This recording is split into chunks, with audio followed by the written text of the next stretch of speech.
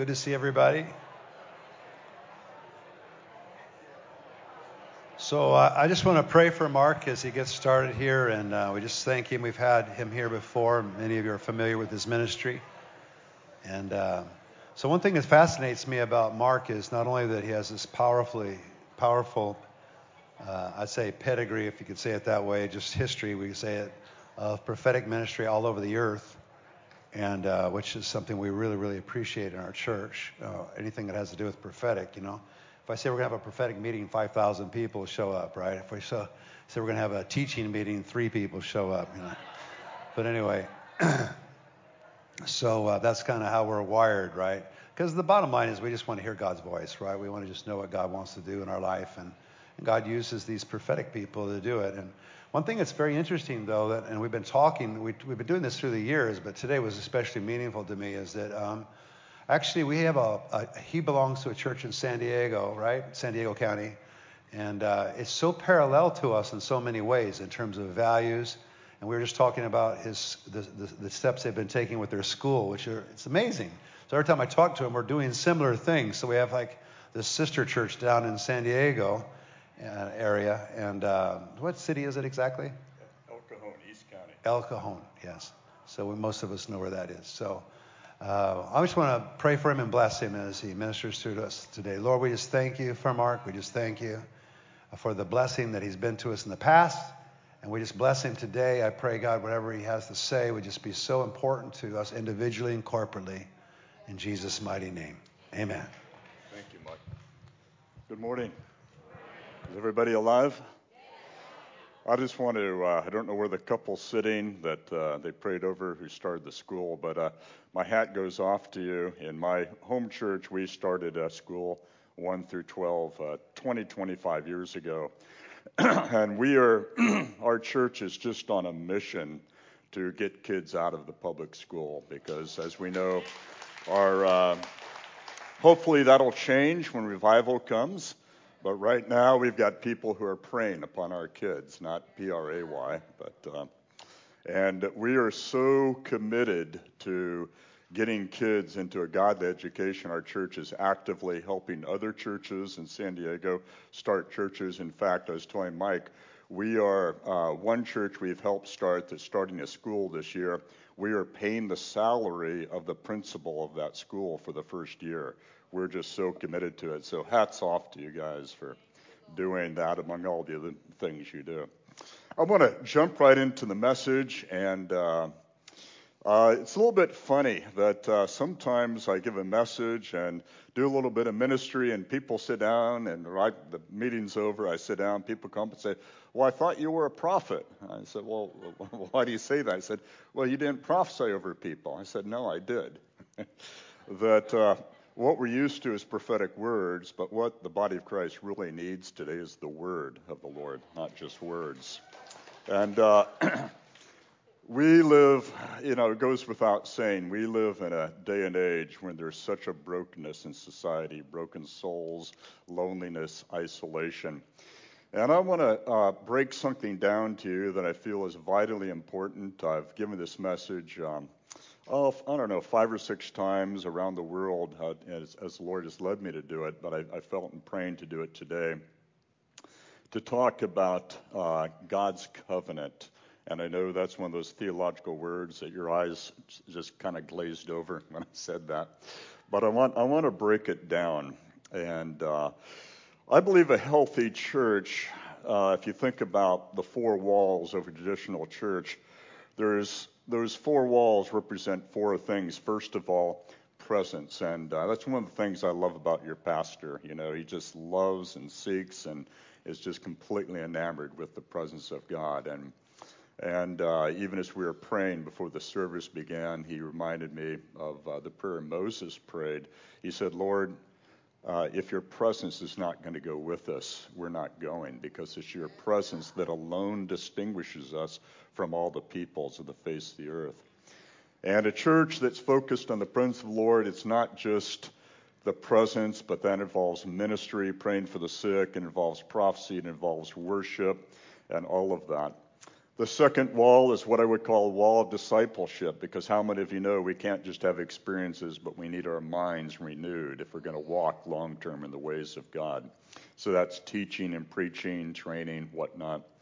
The third is the mission, and not only what you're doing with the school, but just right out there, the huge mission you have to the homeless, and beyond that, what Mike does, and so some of you are involved in their side of the world. But the fourth aspect is so completely vital as well, and that is community.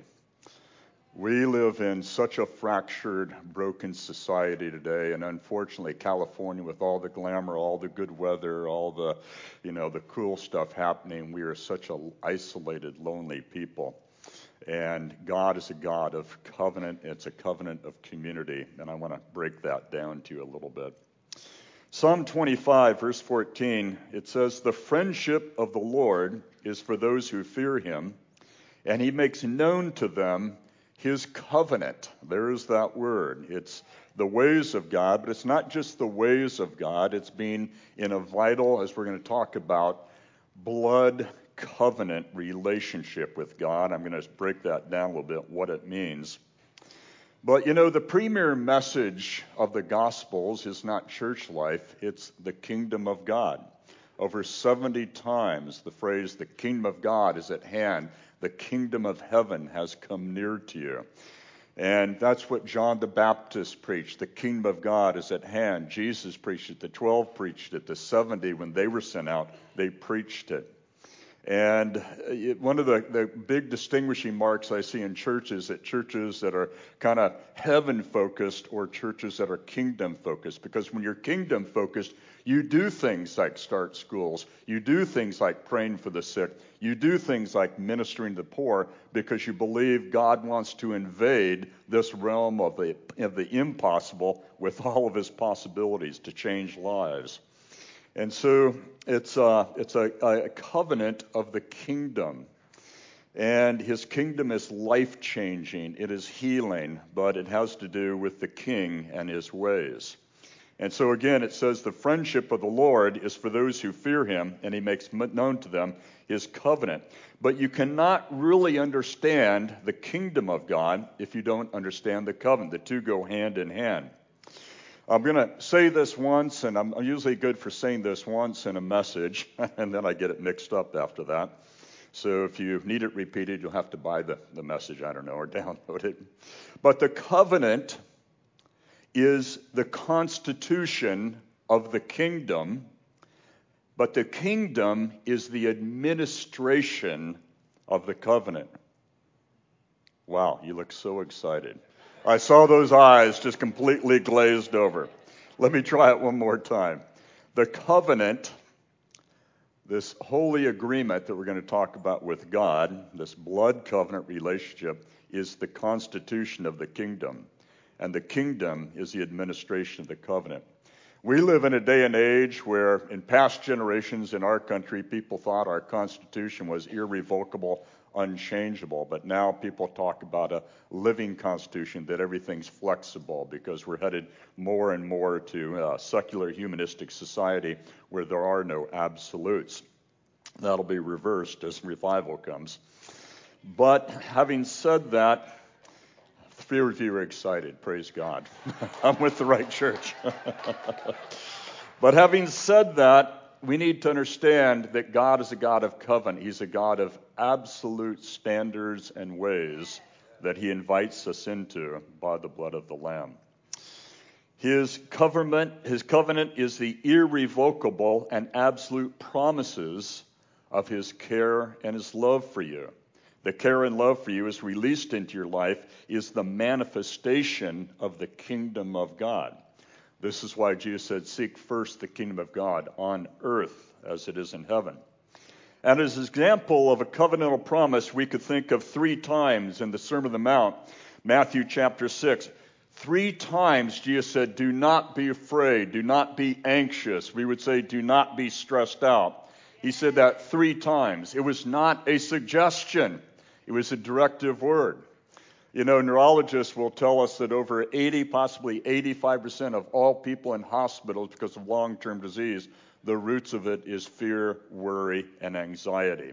And that is certainly the growing standard in society today. But Jesus said those 3 times, do not be afraid, do not be anxious, do not be worried, because your Heavenly Father knows your needs even before you ask.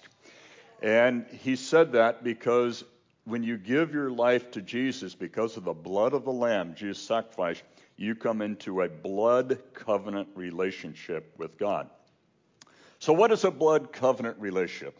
Thank you for asking. I'm glad you're into this. If you've got your Bible, turn with me, if you would, to Genesis chapter 15.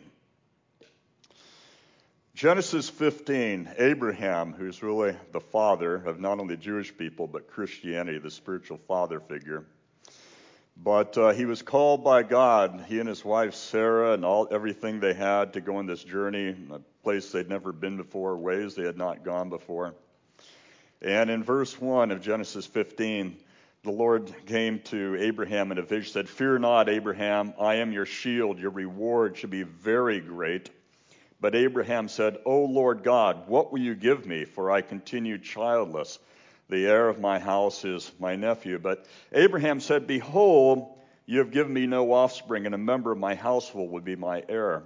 But behold, the word of the Lord came to him, this man shall not be your heir, your very own son will be your heir." Now you need to understand at this point in time, Abraham is in his 90s, late 90s. Sarah's in her 90s as well. They've never had children. They've prospered in every which way. The promises of God have been fulfilled. They've grown wealthy. They're very powerful, have a lot of prestige. They have their own private army, everything you could think of. But they've never realized the promise of God, that they would have descendants of themselves.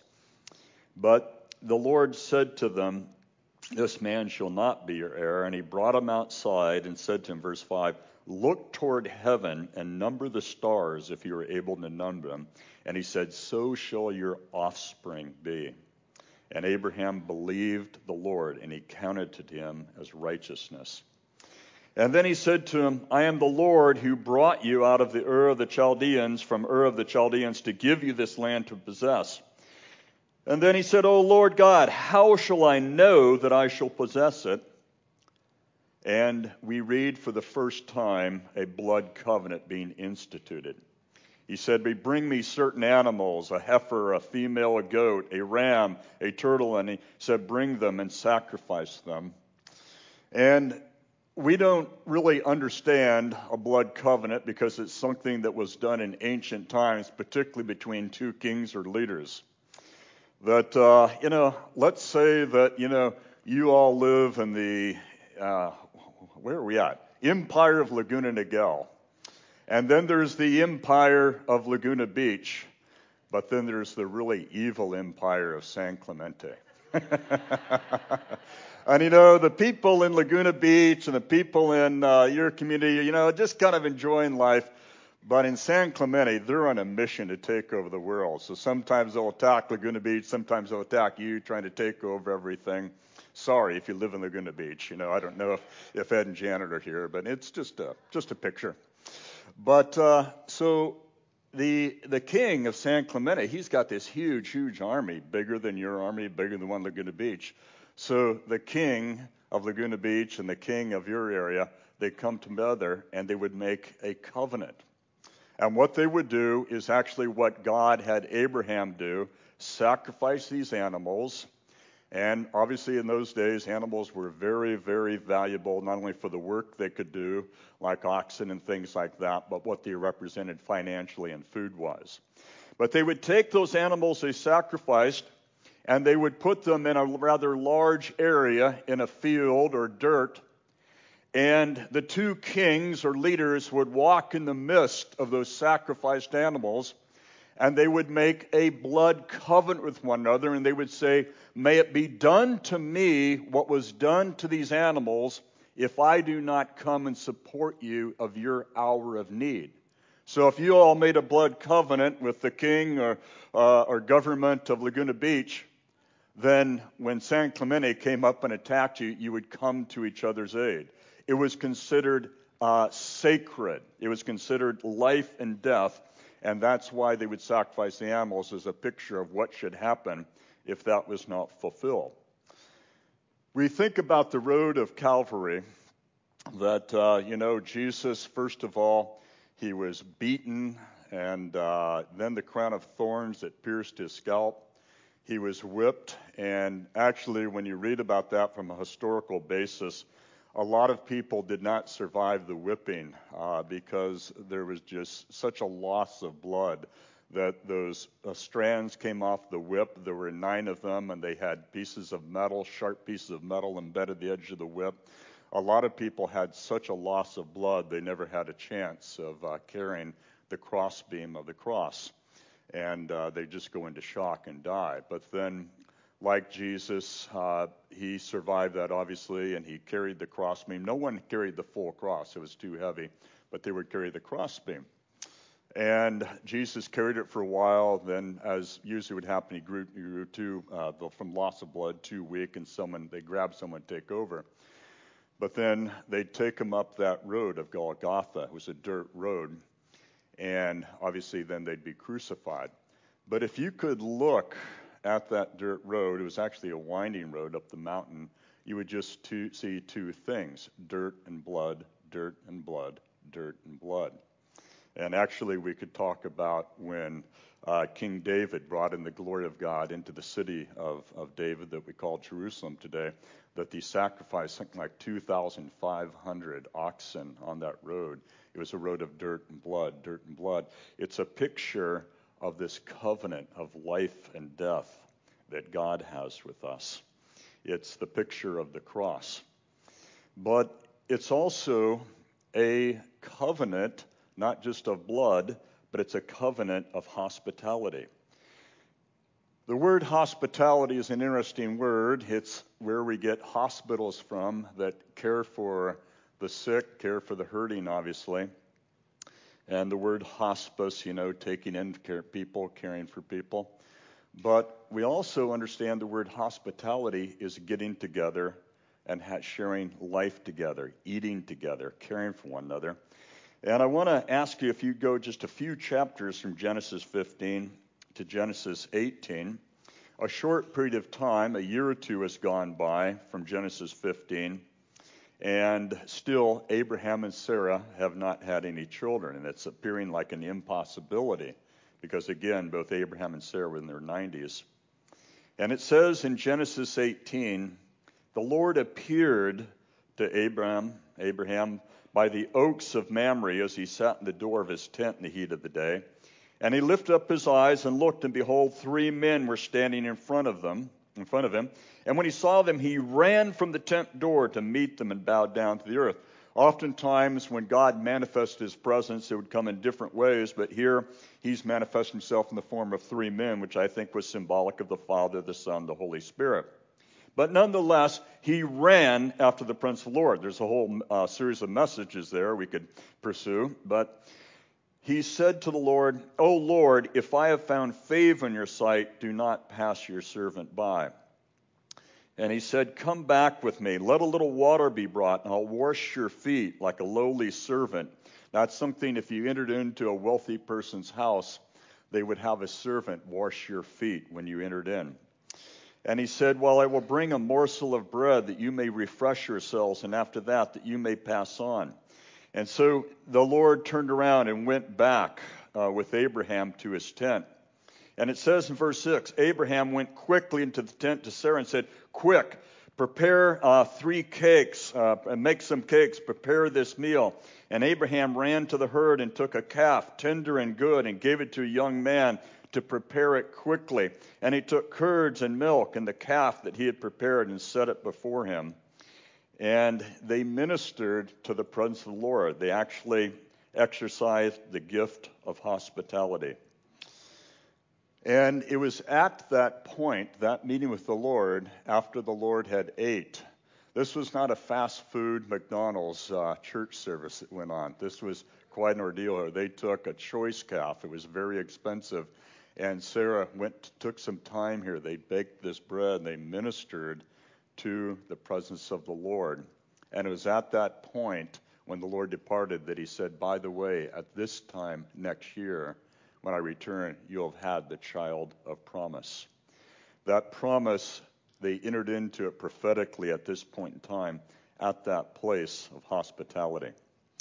My wife and I grew up for the most part in Southern California, like many of you, when we're just typical Southern Californians culturally and whatnot, and then got saved, and of course that changes everything.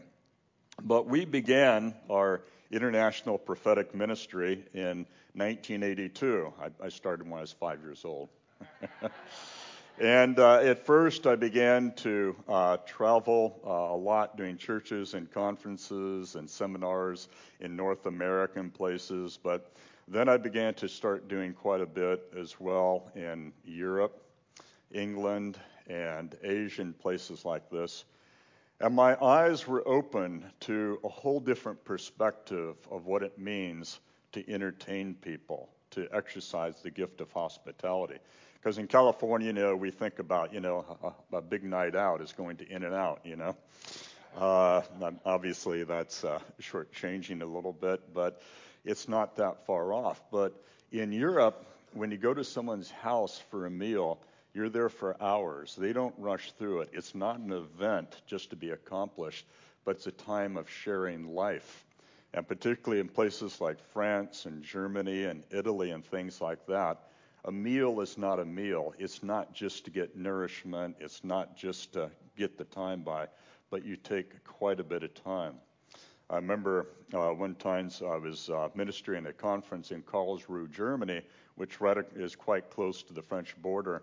And some people who lived in Germany attended that church, but they were French. They said, we want to take you to a special restaurant.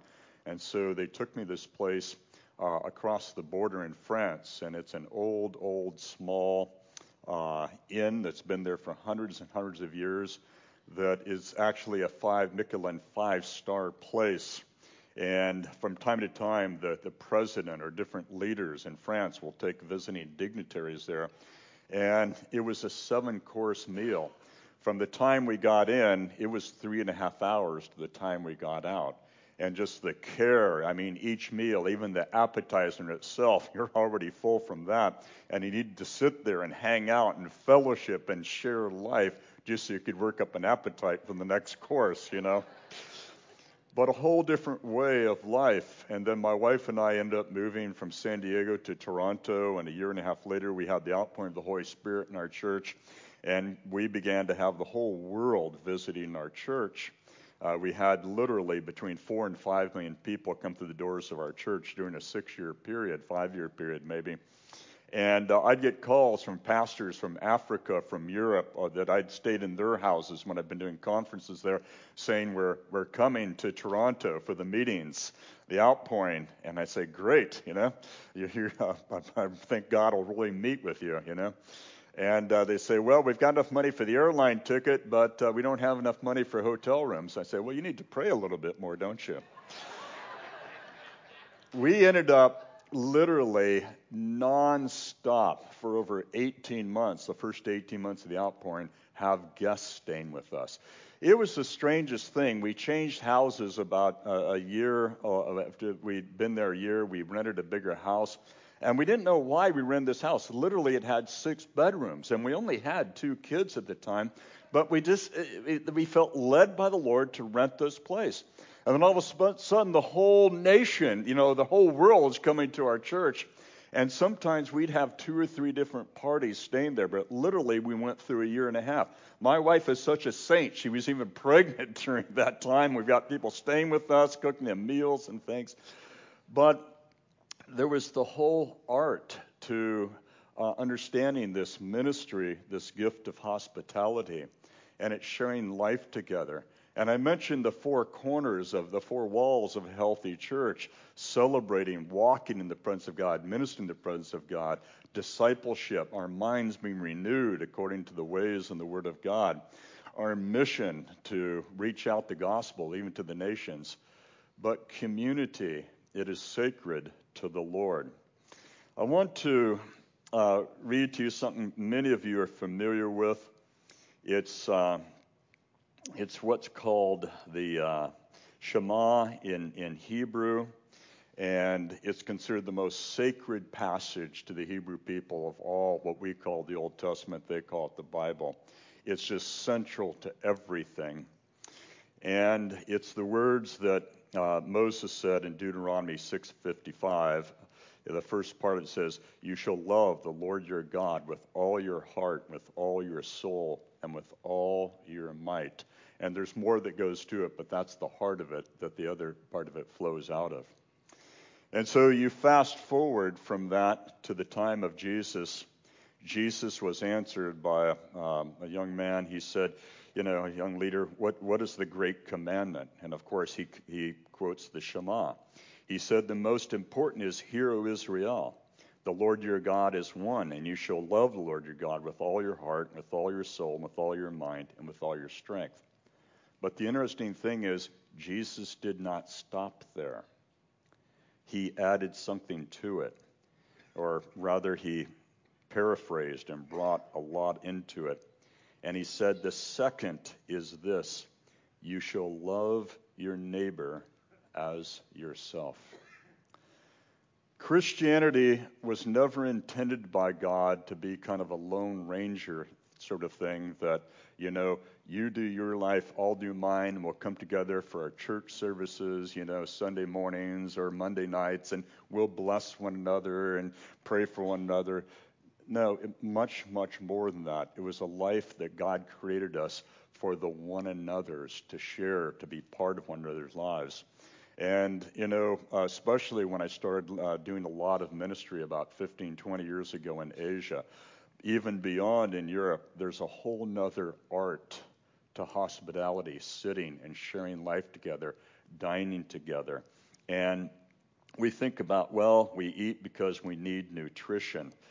But we think about what Jesus said, even as we just celebrated and took part in communion, that Jesus gave the instructions, do this in remembrance of me. In John chapter 6, Jesus began to speak a message nobody could understand.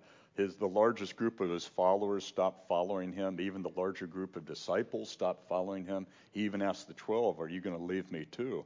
Because he began to say these very strange words. You're going to have to eat of my body and drink of my blood. And no one could put that into perspective.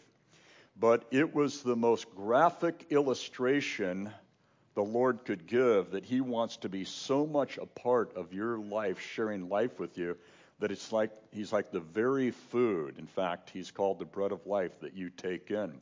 And scientists tell us that at least once during a 7-year period, every single cell in your body is renewed. You become what you eat. There's a couple of messages there we won't go into.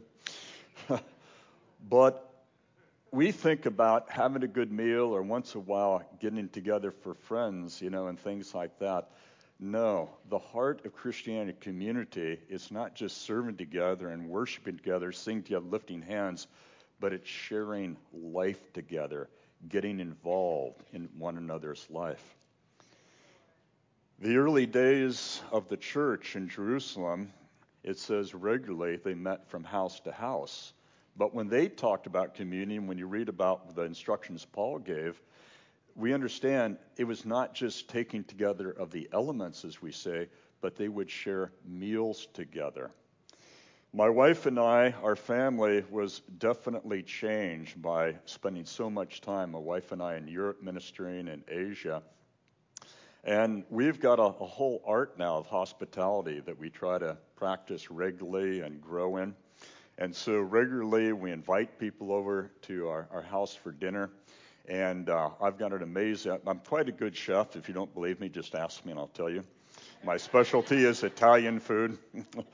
But anyway, when we invite people for dinner, we invite them to come not about 10 minutes for the meal served, but about an hour and a half, because I've also got this great gift of delegating and say, now you chop this, you work on this, and we're all going to, and how can I put this without offending people in our church? We celebrate communion when we're, never mind, forget that. As we're partaking of the elements, as we're cooking the food, we share life together. We get everybody involved. And so usually by the time dinner's served, we've already had like an hour and a half, sometimes 2 hours of fellowship. And, we talk about anything and everything. We have lighthearted conversations, but we also talk about stresses, trials we're going through, what's happening with our families, or what is God saying to the church today. But everything's on the table, so to speak. And then we have the food together. And there's life that's shared in that. You know, let me see if I can find my notes here. The young man that many of you remember, I think it was early last year in Michigan, Ethan Crumbley, that he'd been given that gun just a week or two before by his parents, and he took that gun and shot all those fellow students at school. We think about how in the world could somebody be that demonically messed up that they would go and do something like that? How could somebody be that crazy? But as the news has come out of the household Ethan was raised in, his parents were never there. Even as a child, they would go out almost 5-6 nights a week and get drunk with friends and just leave him. And drugs and everything else. He grew up in a lifestyle of just almost complete isolation. We go all the way back to the 90s, Columbine High School in Colorado. Those two guys that, kind of opened a Pandora's box and shot all their fellow students there. They were bullied. They were outcast, that nobody took them in. There's a saying about church life that the church growth people use, that people will come to a church for a multitude of reasons.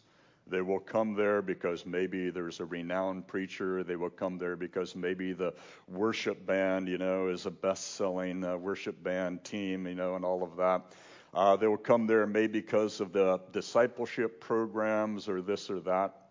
But they say inevitably when a person leaves a church, almost always they leave for one essential reason: lack of relationship.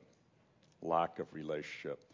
See, especially in the American culture, North American culture, compared to like Asian culture or European culture or African culture, South American culture, we're a very isolated people.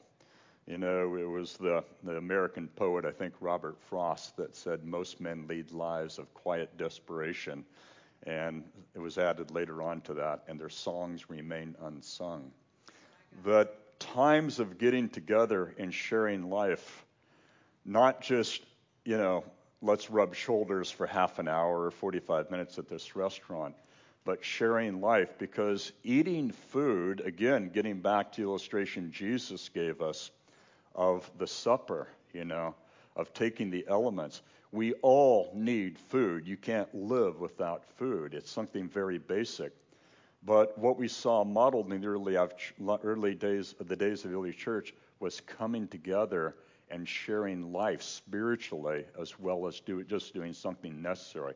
There's life in that. And we can look at a number of things there, even in the Old Testament, that Exodus 24, verses 9 through 11, says, Moses and Aaron and Nadab and Abihu, the two sons of Aaron, and the 70 the elders of Israel, they went up the mountain and they saw the God of Israel. They saw God himself. And there under his feet, as it were, was a pavement of sapphire stone, like the very heaven of clearness. And he did not lay his hand on the chief men of the people of Israel. They beheld God, and they ate and they drank, because at that time, you know the story of bringing the ark. One of David's men touched and he died instantly. But here, these 70 elders, they saw the Lord in just an amazing way. And it says he did not strike them down. But what I want to draw your attention to, it says they ate and they drank in the presence of the Lord. And they're referring back to what I said in Genesis 18, later on, well, I don't have time for everything. Let me hurry up here. But we think about when David brought the Ark of God's glory in. It had been captured years ago. He brought it in after a lot of adventure, And it says David prepared a meal. They served bread and cakes, and they gave a meal to everybody as the glory of God, the Ark, was brought into the resting place David had prepared for it. And there is life to be had in God that cannot be experienced apart from vital relationship. I am what you could call a extroverted introvert. Now, we understand the essential differences between extrovert and introverts. Extroverts get their energy by times with just one or two people by themselves, where extroverts draw energy from being with a crowd. I have changed over the years, despite the fact that in my high school years, my father was in the military. We moved 9 times during the school years, and I can remember in 2 of those moves during the middle of the school year getting in fist fights and all sorts of things. So I grew up very much an introvert. But I've learned over the years to just draw life and encouragement. You know, my relationship with your church, with Mike and everybody, began about, 3.5 years ago, Bruce? Bruce had heard about my ministry, and he did something really risky. He called me up and said, "Can we get together?" So Bruce drove down to San Diego. We had a lunch together and hung out together, and then Bruce invited me to come up and minister here. And with Bruce and other people as well, with the Johnoviches, and Brenda, Bruce's wife, and Mike and his wife, I've had so much great fun and meals together. And Richard has become one of my close motorcycle riding buddies, and we tend to ride very aggressively. We've had a revelation that when you're in the mountains approaching the curves, those signs that say 25 miles per hour, those were put there for cars, not motorcycles. Unfortunately, not all police have had that revelation, but that's another story. But, even last night, the Johnoviches and Bruce and Brenda, we had this incredible meal. And the food was amazing. And by the way, if you're curious, I like my steaks medium. Thank you.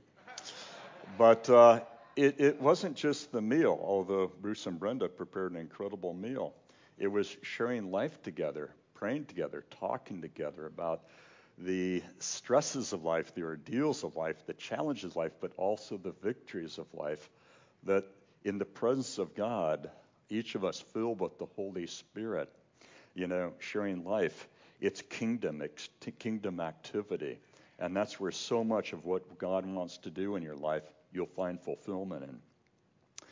So Jesus, in this new covenant, Jesus said in Luke chapter 11, verse 5, he gave a parable. Which of you who has a friend will go to him at midnight, say to him, "Friend, lend me 3 loaves, for another friend of mine has arrived on a journey, and I have nothing to set before him." And he will answer from within, "Do not bother me. I and the kids have gone to sleep," But he said, "I tell you, though he will not get up and give him anything because he's his friend, yet because of his impudence," meaning keep knocking, asking, "he will rise and give him whatever he needs. And I tell you, ask and it will be given you, seek and you will find, knock and it will be opened to you." Now, he's talking there about a very important understanding of prayer, being persistent in prayer, even when there's a delayed answer to prayer. But he's also talking about friends give hospitality to friends. And again, we think of that Last Supper. Jesus and the disciples, he said to them, "I have longed to have this meal with you." Partly he was saying that because he was soon going to be going back to the Father, but also he wanted to illustrate something to him. And he took the bread, and when he'd given thanks, he broke it, saying, "This is my body, which is given for you. Do this in remembrance for me." And the same with the wine, which was symbolic of the blood of the covenant. And again, in the early days church, they met from house to house. And yes, they did look at the Word as it was in those days, the Old Testament, the Psalms and the writings, the Torah and all of that. Yes, they did pray together. Yes, they worshiped together. But they had meals together. Now, not all home groups can do that. But where my wife and I used to live in Dayton, Ohio, we had the absolutely coolest home group of all time. Now, don't take this the wrong way, but we handpicked who to invite. It was a closed group. And we invited people who were good friends of ours, but also were, some people might call them food snobs, but I just say they had discernment culturally. In fact, one of the couples, the guy was a professional chef, but almost all of us loved to cook, And so we would meet twice a month. And what we did was We would always meet in my wife and my house, but a different couple each time would prepare a meal for that event. They'd bring the food, we'd heat it up, and we would spend the first 90 minutes just eating and socializing and talking about life. And then when everything was, the tables were clear, we'd go into the living room, we'd spend 90 minutes sharing about what was going on and praying for one another and worshiping the Lord.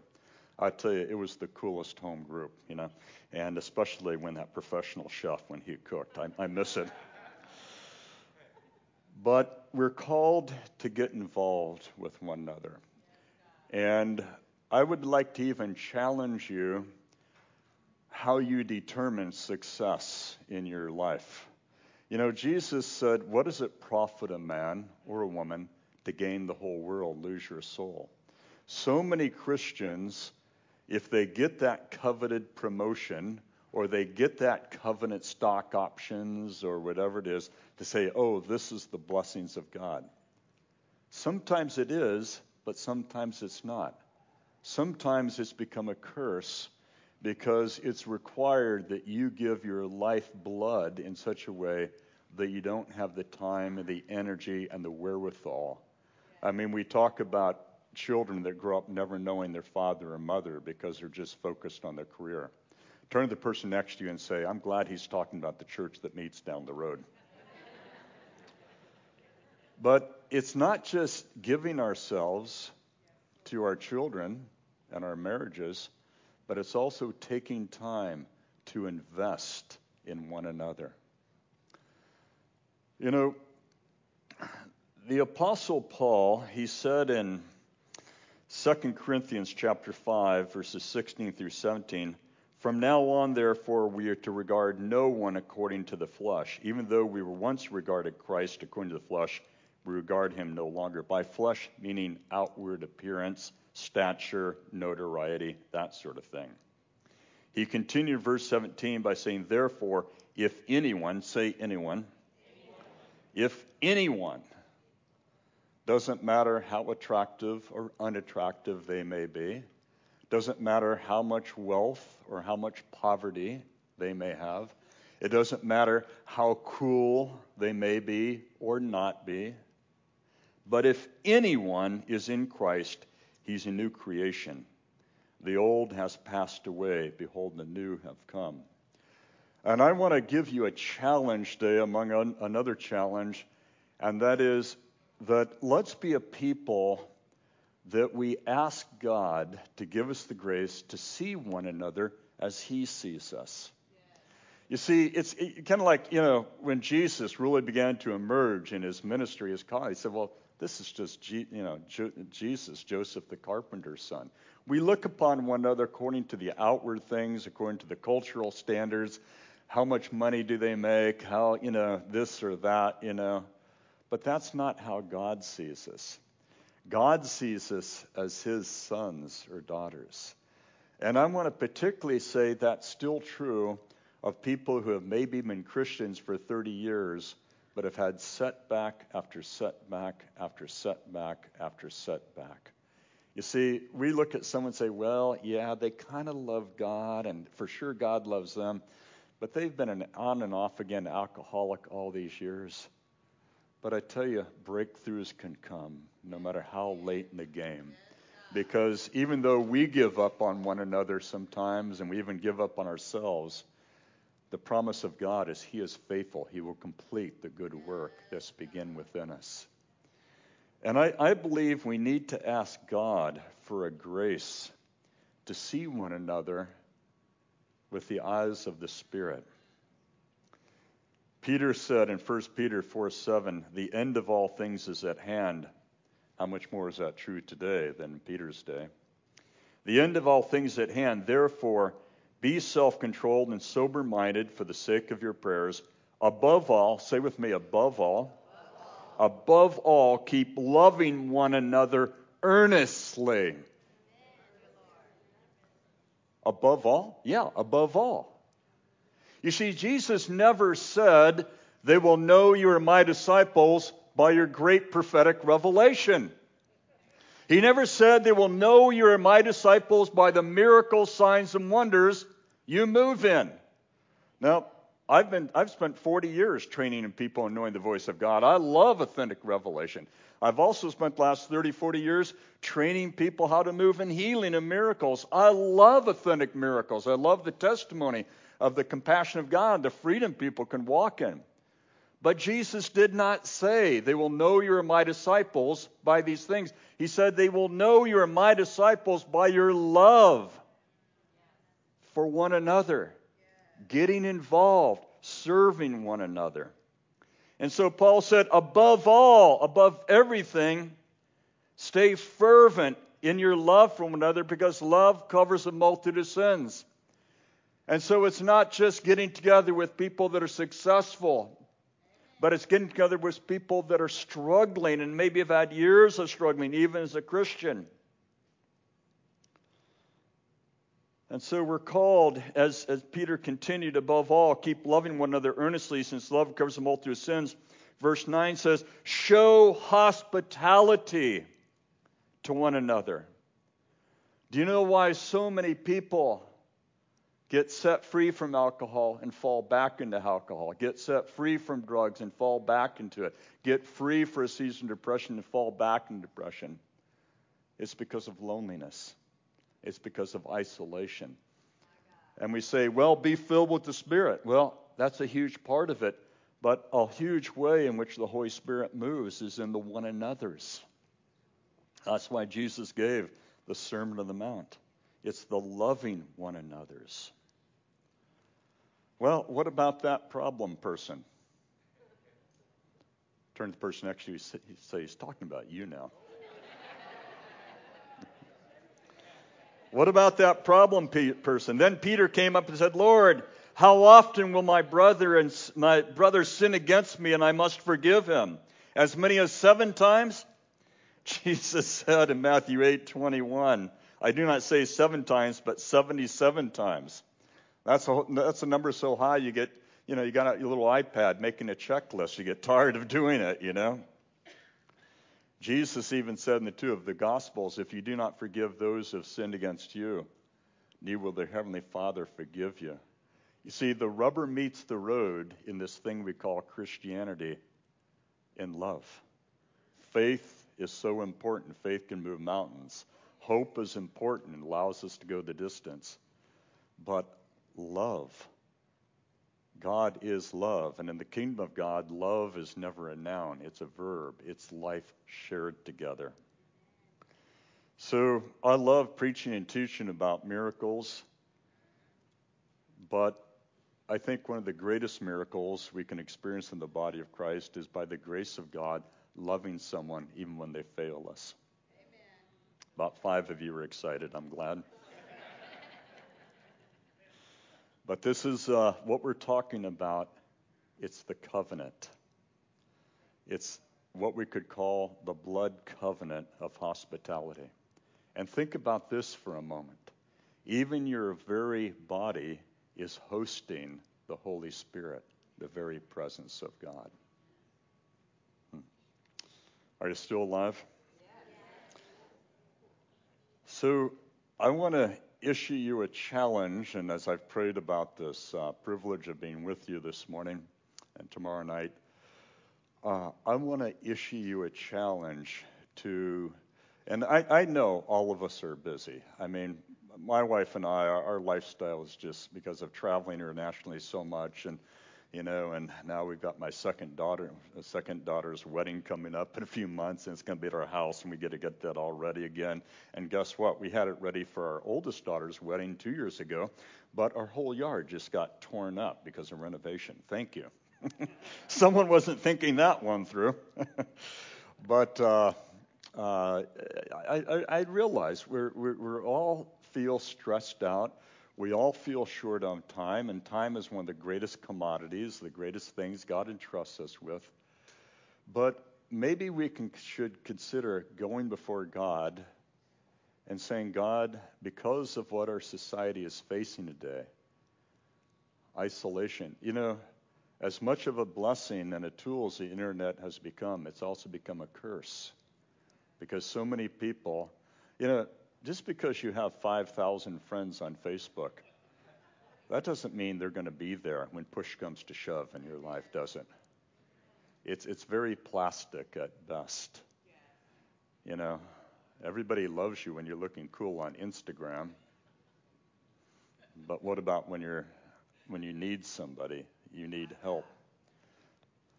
And so I want to challenge you as a church that in praying about being with you, praying about what I should share. And I'm not saying you don't have great relationships already. From what I've seen from my relationship with some of the leaders of this church, it's, you're a very loving, kind people. But I want to challenge you that in the harvest God wants to bring into this church, you're going to have a lot of broken, lonely people. And there's a saying about coming out of the world and coming into life in church. It's not first behave, then belong, but it's find a place of belonging, and that will lead to the change in the behavior. Because God is going to bring you a lot of hurting, broken people, even more than you've seen in the past. And where the rubber will meet the road, from them going from making a decision for Christ to becoming disciples of Christ, it's not just going to be the preaching and teaching you do, but it's going to be this gift of hospitality rising up among you. And, I just had 5 minutes with Mike, your pastor, before the service began. He told me a little bit about what your plans are. But Mike, during worship, the Lord said to me, I saw, it's funny, I saw a broad meadow with a broad river, going right through that river meadow going to the future. And I felt like the Lord said this about you, and not just about you and your wife. I see her there. But you're talking during the message. I understand. It's a long habit, I have a gift for embarrassing people. I don't even have to work at it. It just comes naturally. But not just about you and your family, Mike, but in what God has given you over the next few years to lead the church in. As David sang to the Lord has brought me into a broad place, meaning not a tight place of being confined, but a broad place of blessing.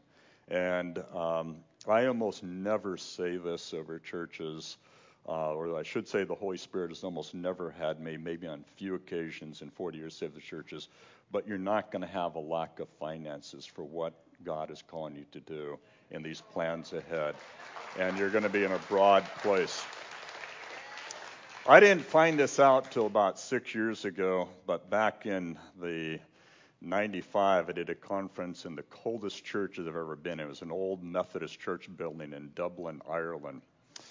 Bono and his wife came to most of the meetings. They were sitting in the back of the crowd. But we had this great conference, but I didn't know this story till just about 5 years ago when I was back in Dublin. A pastor came up to me and he said, "Do you remember me?" And he said, "No." He says, "Well, I was associate pastor of that church that hosted you for that conference in 1995. Yeah, I said, "I remember how cold it was."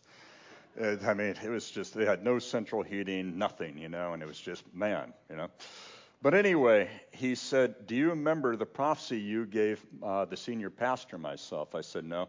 He said, "Every night we were thinking that you were going to have a prophecy for our leadership team in the conference," and he said, "You never did. And every night as you were walking out the back door, as some people were taking you to restaurants and things into the hotel, we would follow you out and say, 'Do you have a prophecy for us?' You kept saying, 'No, no, no, no.' And he said, the last night we were following you, and we said, 'Don't you have a prophecy for us?' And he said, you turned and looked at us and said, 'This is what the Lord says to you. You're not going to have a lack of finances for what God puts in your heart to do.'"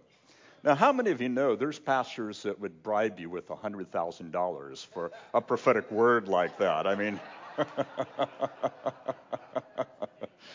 Sometimes you got to spend money to get money. But anyway, they thought, wow, Well, at that time, there were hardly any large Protestant church buildings in all of Dublin. And their church was growing and growing, and they were stuck in a building that could only hold 300 or 400. And the only place they could find was a little bit in the outskirts of Dublin, up on a hill. It was been a commercial area. It was not just buying it was going to take an awful lot of money for renovation. And they're saying, "Oh Lord, we feel like you're into it. And then they remembered the word, "You're not going to have any lack of money." And so they said, "Okay, Lord, we're going for it." And miraculously, money after money after money in unexpected places and people came in. But it wasn't just them. They pioneered something, and within the next 5 years, 5 other churches did what they did. And they just saw a good move of evangelism in those churches over the years. And so that word, it's not something I say light. I would never say a prophetic word lightly anyway, but I want to encourage you. But what the Lord has for you as a church, it's not just new ministries. It's not just new expressions of the kingdom to the community. God does give those prophetic strategies, obviously, but it's sharing life. And let's all stand as we come to a close.